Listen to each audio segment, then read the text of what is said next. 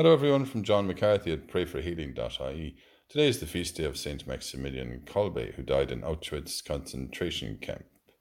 Franciscus Gawłowski was the man whose life he saved. When he heard that Franciscus was pleading for mercy because he wanted to see his family after he was ordered to the death chamber in reprisal for some prisoners who had escaped, Father Kolbe stood up and offered to take his place.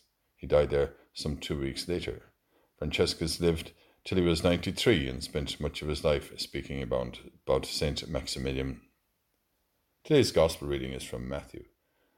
People brought little children to Jesus for him to lay his hands on them and say a prayer.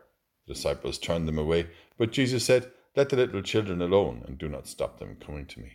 For it is to such as these that the kingdom of heaven belongs." Then he laid his hands on them and went on his way. We thank you, Lord, that we have an eternal place with you. Today we bring you all people who are suffering because of war.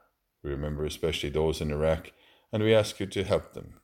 We ask you too to bless all the children caught in conflict, as we say together and pray for one another. Hail Mary, full of grace, the Lord is with thee.